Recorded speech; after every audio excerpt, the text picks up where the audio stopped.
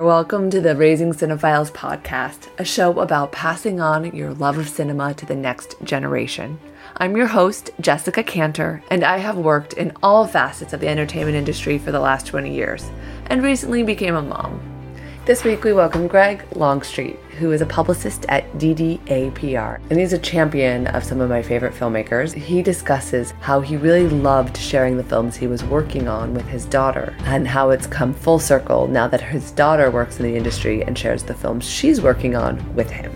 Always remember that myself and guests are speaking from personal experience and not giving parenting advice. Let's go ahead and dive into the episode.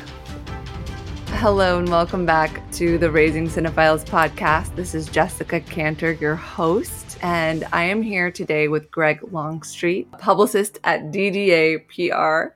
He is a third-generation showbiz brat. He represents, as a publicist, some of the top filmmakers of today, and he is a true lover of cinema. So I am very excited to get into this conversation. Welcome, Greg. Great to be here. We'll kick off with my first question. What is your first movie memory? It's a hard one because I think we ingest art different ways as we get older. So there's a lot of snapshot memories of film. I definitely recall my parents taking me to a screening of Fantasia and it freaking me out. But all I remember is that really monstrous demon on the mountain. And that's definitely one of the earliest ones, but I don't necessarily remember the film itself.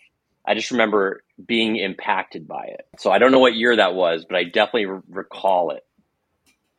Yeah. And what movie do you remember seeing in full? It could be at home from VHS. Yeah. It's interesting because I was born in 1969. So you're talking growing up in the 70s and 80s. As you mentioned, I'm a third generation show business brat. So I say that kind of jokingly, but it's true. My parents, my dad and my stepmom wrote and produced in TV. My grandfather was a novelist and a screenwriter. So I grew up in LA. So it's always been around me to some degree. And so it was just there. And as opposed to today, wherever you can stream stuff and see movies and take stuff in anywhere, the 70s, you had to go to the movie theater to see pretty much anything. But the caveat to that was something in LA called the Z Channel. If you go to Amazon Prime, you can find a documentary called Z Channel, A Magnificent Obsession. And Z Channel was the first cable we had here. And it was very much like having an art house theater in your home. And each month they would send you this magazine that would show all the movies playing that month on Z Channel. And these were again, there were films I took in as snapshots. And so I was aware of them, but I didn't probably see a lot of them until a lot later. But they would show stuff like Taxi Driver and Heaven's Gate and Deliverance. So I remember just being impacted by the images of these films, not necessarily seeing them yet. The first films I really took in the 70s, though, in movie theaters that I recall enjoying, there was a period of time that Disney produced these live action movies in the 60s and 70s. So I came in in the 70s era of that. So you're talking Apple Dumpling Gang, Freaky Friday, Cat from Outer Space. Pete's Dragon was a big one. These were I remember going and loving these movies. I think the 70s version of what Amblin films became in the 80s. Which one came first? If I went by year, I'm guessing Apple Dumpling Gang, because that was 1975 as one that really impacted me. But then also, I remember my dad in 1976 bribing me to go see Rocky. I mean, I'm 7 years old and I'm I don't want to see a movie about a boxer. And he told me he would give me $1 if I didn't like it. And did you get the $1? I think I did, just to be a dick. I think I was I didn't like that movie. It's a great movie. It's brilliant, but I don't think I necessarily appreciated it back then. And I think this will be a good point of conversation because you talk about what to show your kid in it. And I've definitely fallen victim to it too, being really excited to show my daughter something and it falling flat on its face. So for me, it was really discovering movies like Apple Dumpling Gang. Bad News Bears was huge for me, and that was 1976. Bugsy Malone. So these sort of mid 70s, I guess I was probably 6 or 7, was really when I was taking in film and enjoying the experience of going to the theater and watching these movies. Yeah, from my research, developmentally, I think that's when someone can take in a narrative that's over an hour long, 5 years old. Though so far, almost everyone I've spoken to talks about their parents taking them to see a movie inappropriately young, 2 or 3 years old, to the theater. And I'm sure I'll do it in some way. 2 or 3 years old. What are you really taking in at 2 or 3? I do remember like going to see Animal House in '78, and there's nudity in that film. And is 9 years old too young to be for a kid to be seeing boobs on the big screen? I don't know, but I definitely remember it. I'll never forget it. Yeah, I think it's different now because of the amount of media and the amount of screens. And to go see a movie, there was more intention behind the action, which leads me to my next question. Did you have family rituals around seeing movies? Only in that. So I remember my parents got divorced in the mid '70s, and my mom, we moved into a condo in Malibu. And I know that sounds cooler than it is because it was very rural back then. But there was one movie theater in Malibu, and I remember they would show, I want to say it was 2 films, and every week or two, I want to say it was weekly or bi-weekly, I can't recall, they would switch the movie like that Thursday or Friday. So you're locked out there. You weren't going into Westwood or Santa Monica much back then when we were really young. So whatever was coming into the theater, we would just end up going to see. So I'm guessing like the idea that I remember you would call on the phone to see what film was going to be playing. There was a time where the outgoing message would change over to the new movie. Come see about playing tomorrow night, 8 o'clock. And I just remember always being excited to find out what the new movie was going to be. And it was usually, again, they weren't always probably the most appropriate films. I know there was a point where like we would drive into Westwood because that was a very much different than it is today. Westwood was like a hub of movie theaters. There was a good 1, 2, 3, 4, 5. I want to say 6 to 8 movie theaters just in Westwood alone showing different movies. And that became a real big kind of go-to spot outside of Malibu to see films as well. So it does get a little fuzzy. I definitely remember which theaters like I saw Back to the Future in, or I saw Raiders of the Lost Ark in. But other than that, like when you get into more, I don't know, films like 10 with Dudley Moore or Saturday Night Fever or Animal House. I can't necessarily remember the theater I saw it in, but I just know, obviously I was taken to a lot of movies. So clearly there was a ritual to it in some degree, and I loved going. So I think for me, it was about escapism as I got older. So anyway, I don't want to, I feel like I'm going to ramble a little bit now in terms of what movies meant to me. And I think once we start talking more about our kids, it'll apply more. But yeah, it definitely was a thing to go to the movies. And I clearly at a young age was into it. Yeah. And did you have conversations about the films with your family? No, I don't say that kind of like very like sure of myself, but I don't recall having, hey, let's talk about this movie, or what did you take away from that film? I remember my mom and my stepdad like really wanting to show me and my sisters like Harold and Maude or Where's Papa, like these classic Hal Ashby films. And I remember enjoying them, but there was no discussion about it. It was just like they wanted us to see what they loved, some of the stuff that they loved. And my dad with Rocky, it was like, for them, it was like these. So I don't remember really having film conversations. I don't think that's what being a cinephile partly is, the self-discovery of it. Yeah. I had dinner with my mom the other night and she was like, remember we used to watch Beaches together and cry? And I was like, I must have been like 7, 8 years old. And I was like, yeah. I was like, did you ever contextualize the death and cancer for me as a young child? And she's like, no. Oh, let me ask you a question though. Okay. So that's a good example, because with Beaches, did you feel like your participation in the viewing of that was more about connecting with your mom? Because I think part of it with our children, and I think we see this nowadays too, it's like, it's almost like a pet peeve, because I see like parents, like they make their kids like Star Wars in a way, like they're dragging them to Comic-Con and they're dressing up their kid. Mm-hmm. And to me, kids are like, I just want to connect with my parents, so I'm going to like what they like. So I think with great power comes great responsibility. And I think it can be wielded for a source of good as much as it can maybe be wielded for a bad result. So that's, I guess my question to you then is, with Beaches, do you think that was more about connecting with your mom, or did you really love the movie, or could you take in what was happening even with it? I love a good cry. Always have. And I think that might have been the beginning of it. I used to remember in like my 20s when I was an assistant in the industry and was just having a rough time.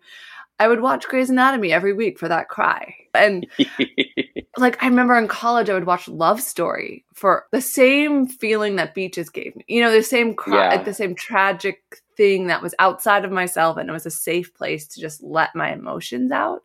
And so I think Yeah. that might have been what I shared with my mom in those moments. And it was safe to go there because she was with me when I was young. So maybe it's a combination of both. Yeah. 'Cause- No, it's great when you have that kind of, I think that's what's also great about being a lover of films is it can be so therapeutic like that. Like Mhm. Magnolia is that movie for me, or definitely was for a period of time where I was doing a lot of work internally, and for whatever reason that movie just brought it all out for me, whether Mhm. issues of fathers and sons, and I could go to that movie and it could take me to that place where I could just process whatever it was I needed to process. Yeah. So I'm going to back up a little bit to Yeah. like your middle high school age. Did you go to movies with friends? Was that part of your social experience? Yeah, and actually, I'll back up even a teeny bit more because Okay. I'm trying to. What age are you? What age is 13? It's like middle school, right? Almost high school. Okay, so because I know part of this show is about the movie that really turns the dial for you, and definitely I have to give a shout out to E.T. because E.T. was the first movie I think I became obsessed with. So I just had to throw that in there, and I think, but that also plays into the relationship with my friends in middle school and high school because I think I found my group in Malibu I was friends with this kid, Barry Warnick, whose dad was in the industry, still is, and he had the 8 millimeter camera. So we were always like, that's like when you started, it's almost like the Fablemans. You just start making movies with your friends.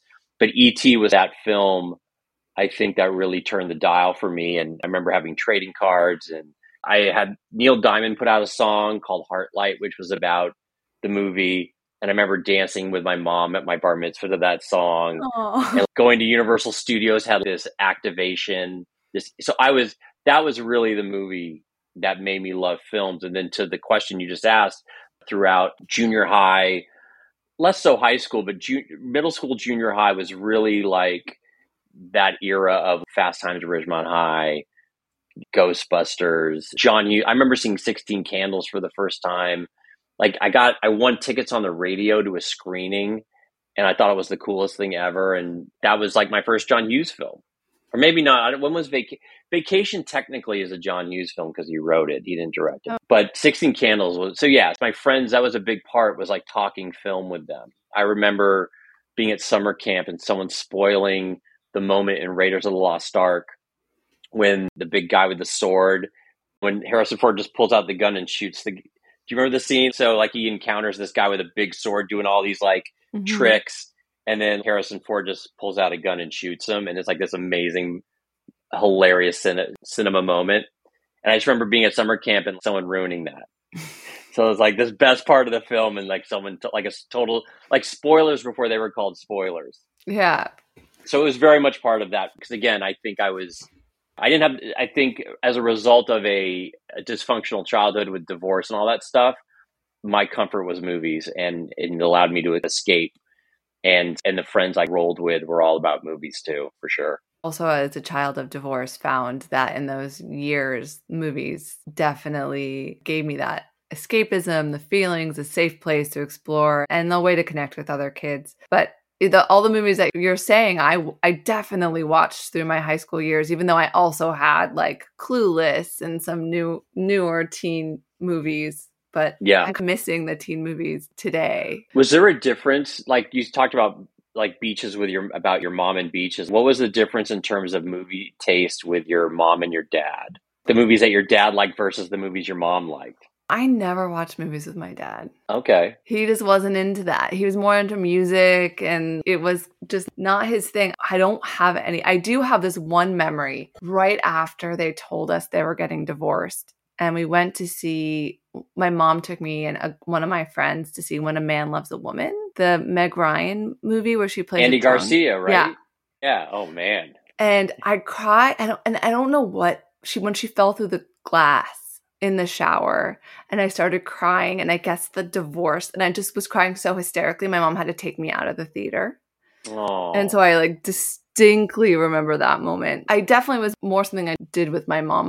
My dad was a little bit more a traditional dad, like a provider, tuck me into bed sometimes, but I had more of right. my childhood experiences with my mom. Yeah, but you said your dad liked music. So again, I'm big on both, actually. Like, if this podcast was about raising music files, whatever the word is for a Hmm. music fan, I'd have just as much to say because I feel like art lives under one roof. Hmm. It just depends what room you want to hang out in at that moment. Maybe your dad, I Yeah. don't know, was there a band your dad turned you on to? Not to shift topics for a second. Yeah, my brother's a musician. I wasn't as musically talented.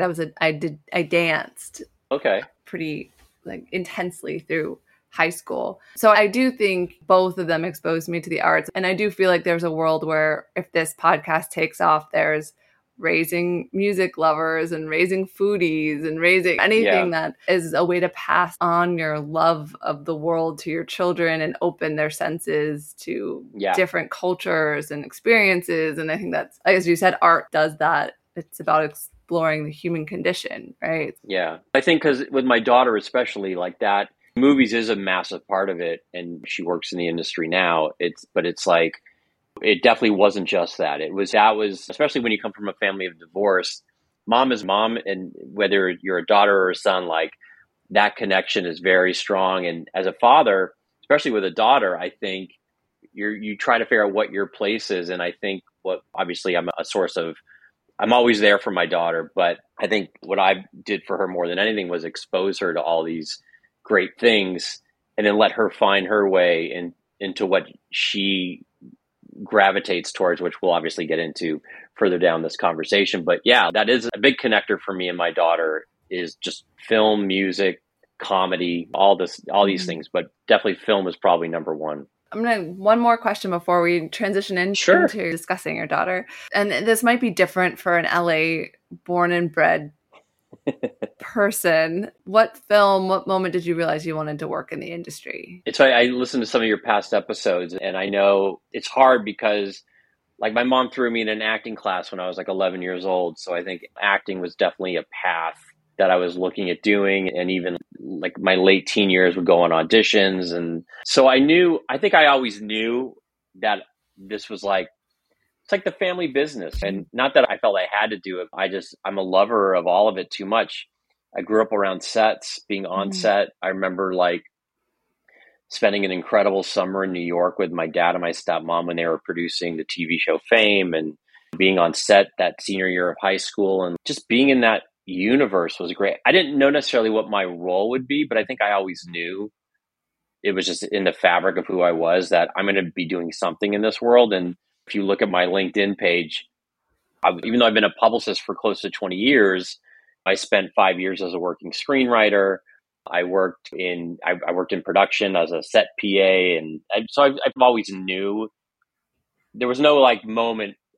It's funny. It's a great question because it's something that I do envy of other people who aren't from LA or didn't grow up around it because I always love that story of the person who like, oh, I was living in Milwaukee and I just knew I wanted to. And they saw a Yeah. movie that made them want to travel west. And yeah, it's a very specific experience. It's not something that I ever got to experience because I never really was given a choice in some ways. It was just as what it Yeah. is. Maybe I'll reframe the question for you as how did you discover or land on being a publicist? That just like finding my place in the world of entertainment. I think I was in 1998, I sold my first screenplay. And so I went down that road a little bit I ended up selling two feature films that didn't get made, but I was able to make a living at it for a time. And then I just got to a place where about 4 or 5 years into it, and I wasn't attracted to the struggle of being a writer. I'd seen my parents go through like the ups and downs of it. They had great careers, but there's always those kind of like ebb and flow. And it was more important for me to raise a kid in a secure environment. And so I wanted to still find my place, but something that had a little more financial stability to it. At that point, I was a little too old to become like an agent or manager and had a friend who was a big publicist. And I was like, you know what? I'd probably be really good at this. And then I just learned it from the ground up. And then specifically with filmmakers, because that's like my area, that's my main area of focus of PR or directors. And it was really interesting how I found like my young adulthood exposure to reading screenplays and stuff led to my first client. I remember reading Shane Black's script for The Last Boy Scout, which is an incredible screenplay. Mm-hmm. And then when I was looking to sign my first client, I was like, oh, I wonder if Shane Black has a publicist.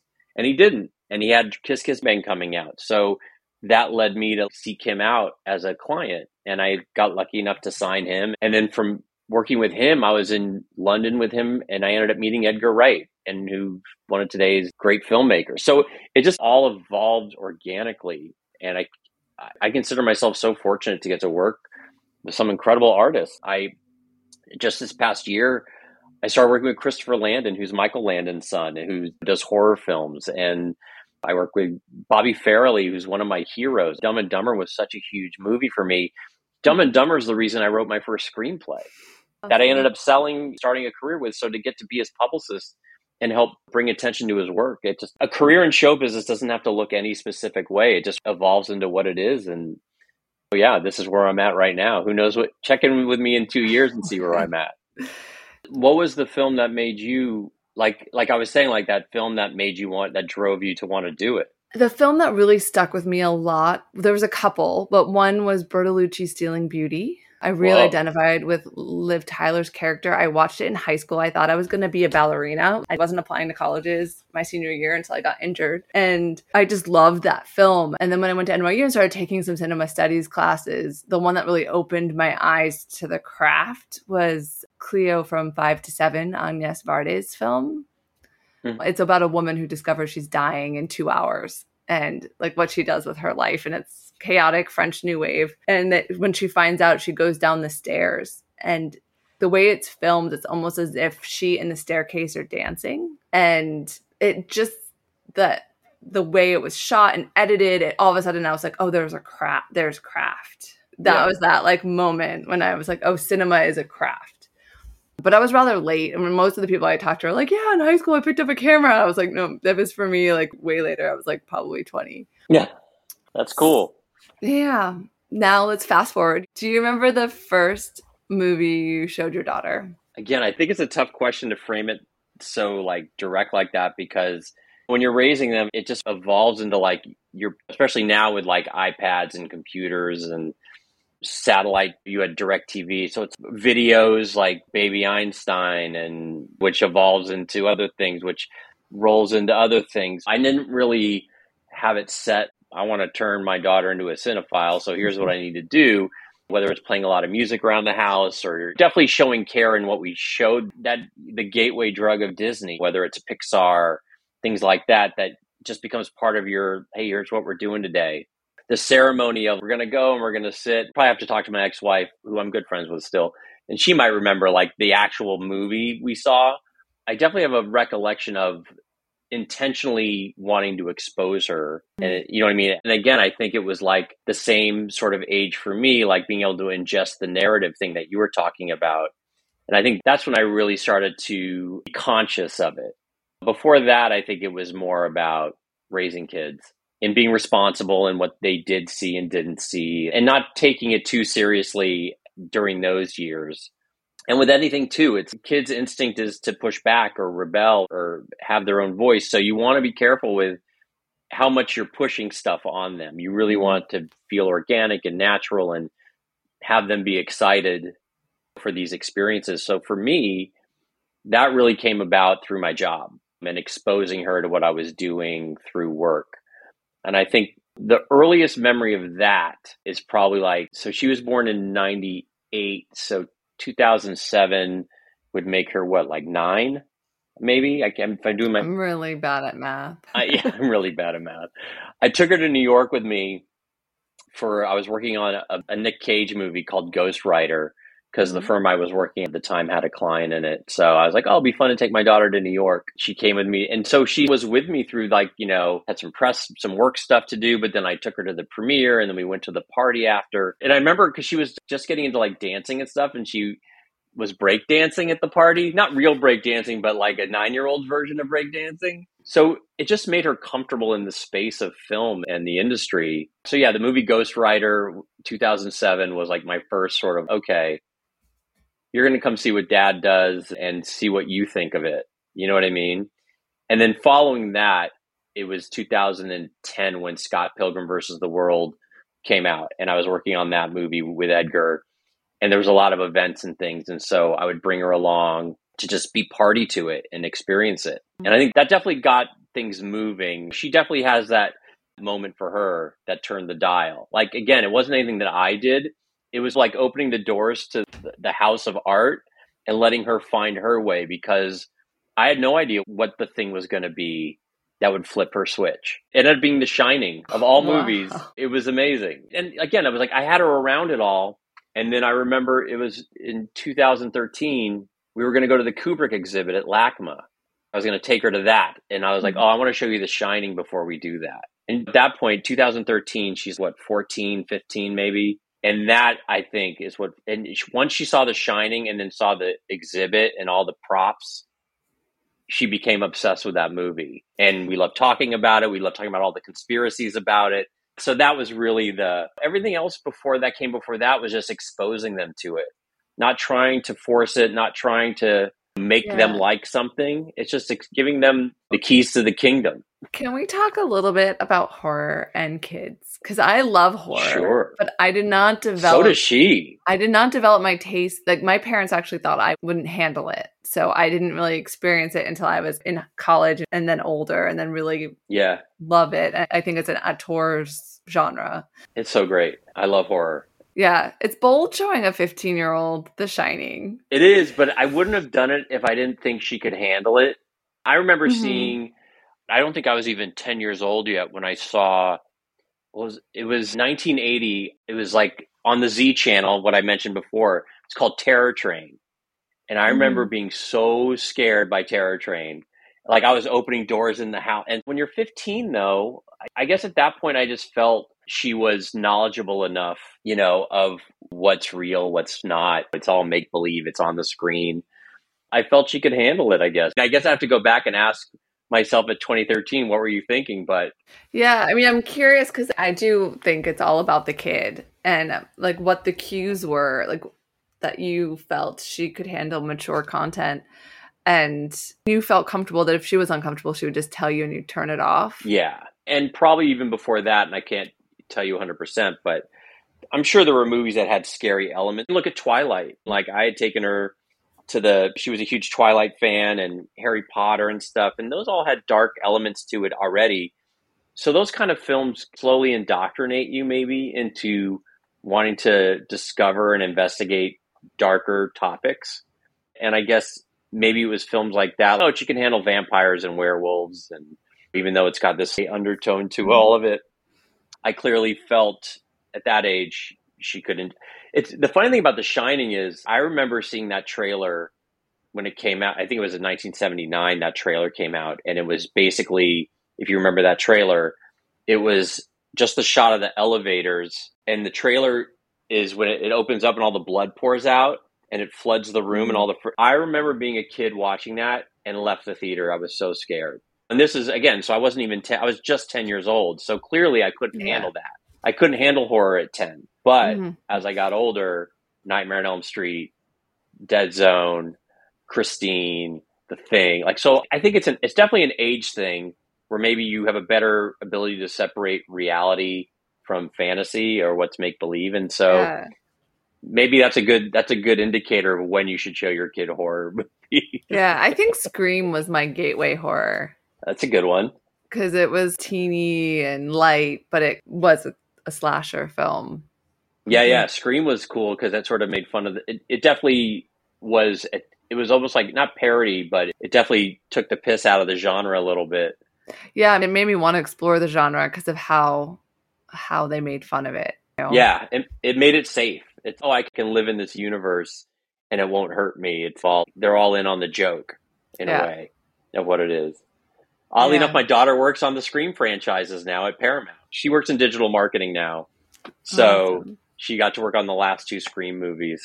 Oh, that's great. And do you know, so we're talking about horror and that she likes horror, but when did you have a sense of her taste? I know what I think she'll like. And it's funny because last night for Father's Day, we went and saw There'll Be Blood at the Alamo Drafthouse, which is one of Paul Thomas Anderson's best films.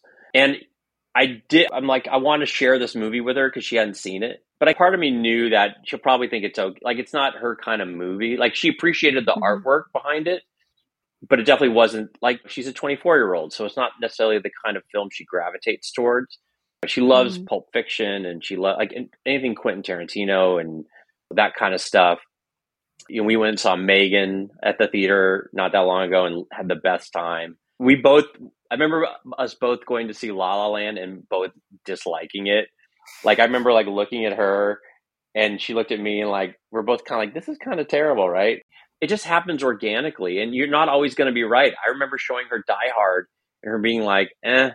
And I was like, what are you talking about? Die Hard's the best movie ever. So I think it's just about embracing all of it, the failures and the successes with it. I think sharing the experience of, and even if she doesn't like something I've shared with her, it's connecting on the fact that you have that difference. Like, Mhm. what do you talk? You can debate it almost a Mhm. little bit with Yeah. them. Has she introduced you to anything you wouldn't have seen that you liked? Movie wise, Yeah. It could be TV too. I'll answer it this way. I've the same pleasure that I get out of introducing her to showing or sharing a film with her, because she's now at a place where she'll see certain films before I get to see them because of her job. And Mhm. so her being like, because she worked on Top Gun Maverick as part of her job at Paramount. And so she was really excited to take all of us to go see it. And even though it's a movie I would have seen anyways, the fact that it was like her, I think that kind of answers that better. It's like Yeah. watching her get the pleasure out of, I'm going to share this experience with you. So the movies that she's working on now, I think the same pleasure I got out of sharing the movies I worked on with her, it's fun to see that now with her with me because she's getting that advanced treatment on certain films. Yeah. And I'm curious what the culture was for her and her friends watching movies as a teenager I in think, Los Angeles. I'm like, specifically, yeah, this is a personal question. I'm like, what is it going to be like for my kid in LA? it, I remember it was all like High School Musical, Twilight, Harry Potter.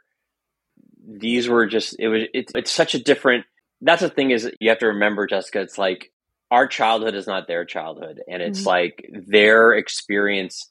It's already so different. If you look at social media and TikTok and the way, like, I was excited to see the new Flash movie, but once I went on TikTok, like every cool scene, someone's filmed the screen at the movie theater and posted all the. And I think the experience of movie going is a hard one to pin down of what that is for kids. But I think what you can do is partly what I did, which was the ceremony of it all. So like Mhm. I remember at a certain age, I think it was like in 2014, like I started taking her to the New Beverly where they screen like old Mhm. movies and stuff. Like they put out that schedule. And if I see a movie that's really cool, like even today, I still do it. I took her to see Taxi Driver earlier in the year with my girlfriend because she'd never seen it. And I'm like, we went to the New Beverly, which is Quentin Tarantino's theater. That same year, I started taking her to the Cinespia screenings at Hollywood Forever Mhm. Cemetery.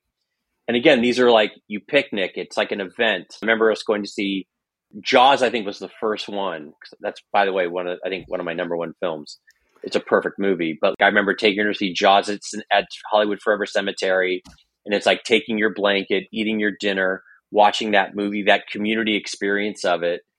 And it's just about experiencing cinema the way Yeah. with a group of people, and that to me is how you raise a cinephile, is make them fall in love with the experience of movie going, not Yeah. specific films so much, but the experience of going and that communal. Like I remember taking her to see Purple Rain at Hollywood Forever, and this was after Prince died, and Questlove was DJing at the end. So like right when the movie ended, Questlove starts playing "Let's Go Crazy" by Prince, and everyone was up dancing. That's obviously a very elevated cinema experience, but it's an experience no less. Yeah. And as today's film go, like the movie going experience today is about those secondary experiences that go along with the actually seeing the movie, whether it's pop-ups or like it's these Yeah. kind of experiential marketing is huge now. Yeah. I'm nervous that by the time he's in high school, movies are only going to be in museums. I think movies are too expensive for teenagers to go. They blow their whole allowance to be able to go to the theater. The movies that are on Netflix are the John Hughes films that we saw in theaters. They're not going to theaters because their audience is easier reached on TVs, but it's not better. And I'm like, No. I personally like want to convince Netflix and their theaters to do more like $5 matinees of their teen rom-coms and stuff at after school hour, so kids can go and have that communal social, because we're not social and outside and together and all of that. But look, I took my daughter and her friend at the time to the New Beverly to see a double bill of, I think it was 16 Candles and The Breakfast Club. So it was like Did a they John like Hughes it? double. And so they loved it. It was Okay. great. I get the fear of what's it going to be, but you'll know when you get there. And even if it's, look, again, you can, if it's rooted in something like positive and nurturing, like setting up a screen in your backyard and that's your movie night. Because remember, when we grew up, we didn't have 80-inch TVs and amazing surround sound in our home. So to really look at, I love the movie going experience. But I can also, like, I do a movie night for my birthday every year now. And like, I set up my big screen outside and when I get popcorn and concessions and I make an experience of it. And I think you can create that. And I think if they see the pleasure that it brings you, and then they'll find their way with all that stuff. And kind of hear where you're coming from. I look at like the way my daughter works on films now and just how those films are marketed and put out. And really, again, like I said, like it's all about social media content. And it's just such a different experience from what I grew up with. Doesn't mean it's wrong or bad. It's just different. And that's what getting older is about. There are the things that we do connect on, and whether it's music or films. And then there's things that I'm like, no, thanks. I'm good. I have no interest in that. I'm really happy with who my daughter's evolved into. And I think that comes from good parenting is about giving context to things, lending language to things. And if it's one thing if you're just like throwing them in front of a TV and using that as a distraction, but if you're engaging about it and you make it fun and you make it like, this is the movie that I really loved when I was a kid. And even if they don't like it, like that's okay too. You never want to turn it into a negative. It's like even her not liking Die Hard. Like I bet you in 10 years you'll like that movie. There's movies that I didn't like at first that 5 years later I'm like, oh, that's a really good movie. So I think it's just, I don't know, it's the journey, right? Definitely. Yeah, and I think there is a movie for everyone, right? Sure. All right, so my last question, because I know we're kind of out of time. The movie that I should show my son so that he falls in love with movies. Oh man, I don't think there's really an answer to that, is there? Again, it's like a huge, wide-ranging scope. I think you'd have to give me, I think you should, I think when you ask that question, you should give an age. I can say, oh, at age 13, he should, but if you should say, at what age what should he watch at this age? And then I could probably give a recommendation, but I feel like it depends on the person I'm speaking with. Some people think yeah, to get them to fall in love with cinema, it's a young thing. And some people think it's that moment that made them want to work in the industry. And other people that's think, the thing. yeah, but that's The thing. It's like The Shining, as we know, like The Shining was age 15 for my daughter. That made her, I think, realize that movies can operate on this incredible level. But just the experience of enjoying a movie and just like being taken over by it, that all happens at a young age. I'm just trying to think what's a good movie to show. I want to think when he's like younger, what's a good one that he'll get a kick out of. How about I'll rephrase it. What is one movie I should definitely make sure I show him? Like I can't leave off the list. That's another way. It's the same idea. So it doesn't have to be the one and only, but the one that you think I should like, if I'm making a list from this show from every guest, what is one movie that I absolutely cannot forget to put on it?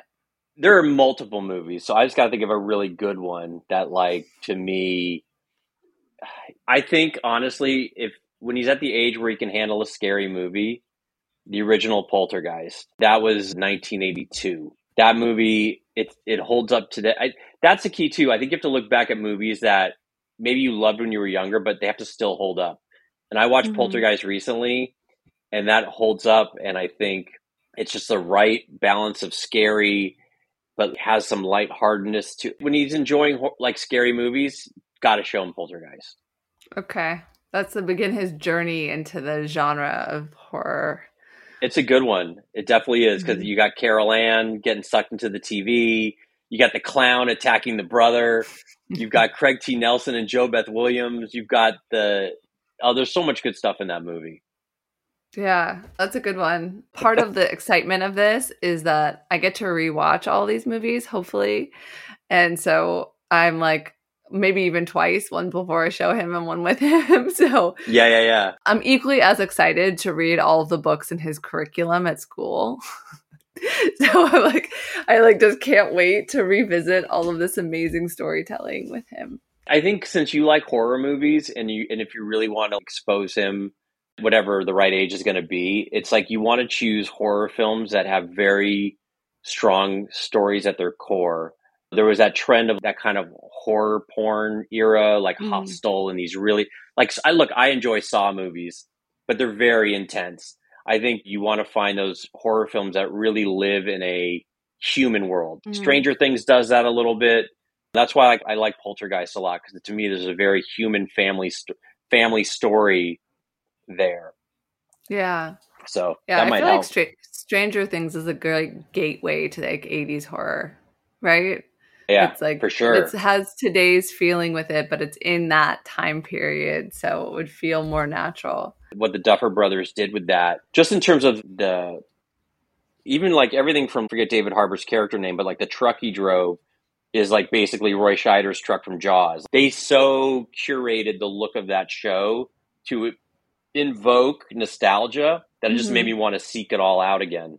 Yeah, I'm so curious how like a 14, 15-year-old feels about that show, because I know from my peers, we had that nostalgia pull into it, and then the story was fun. And yeah, but look at what that show does. It introduced kids to Kate Bush. This last season, like that song, it was almost like the show was saying to your kids, hey, check out this cool old song. And it became like a TikTok thing. And Running Up That Hill by Kate Bush had a whole resurgence. So It's helping introduce your kid to, if he watches that show, it's helping introduce them to things. And like I think I said early on, like a kid's instinct sometimes is going to be to push back and be like, don't tell me what to like.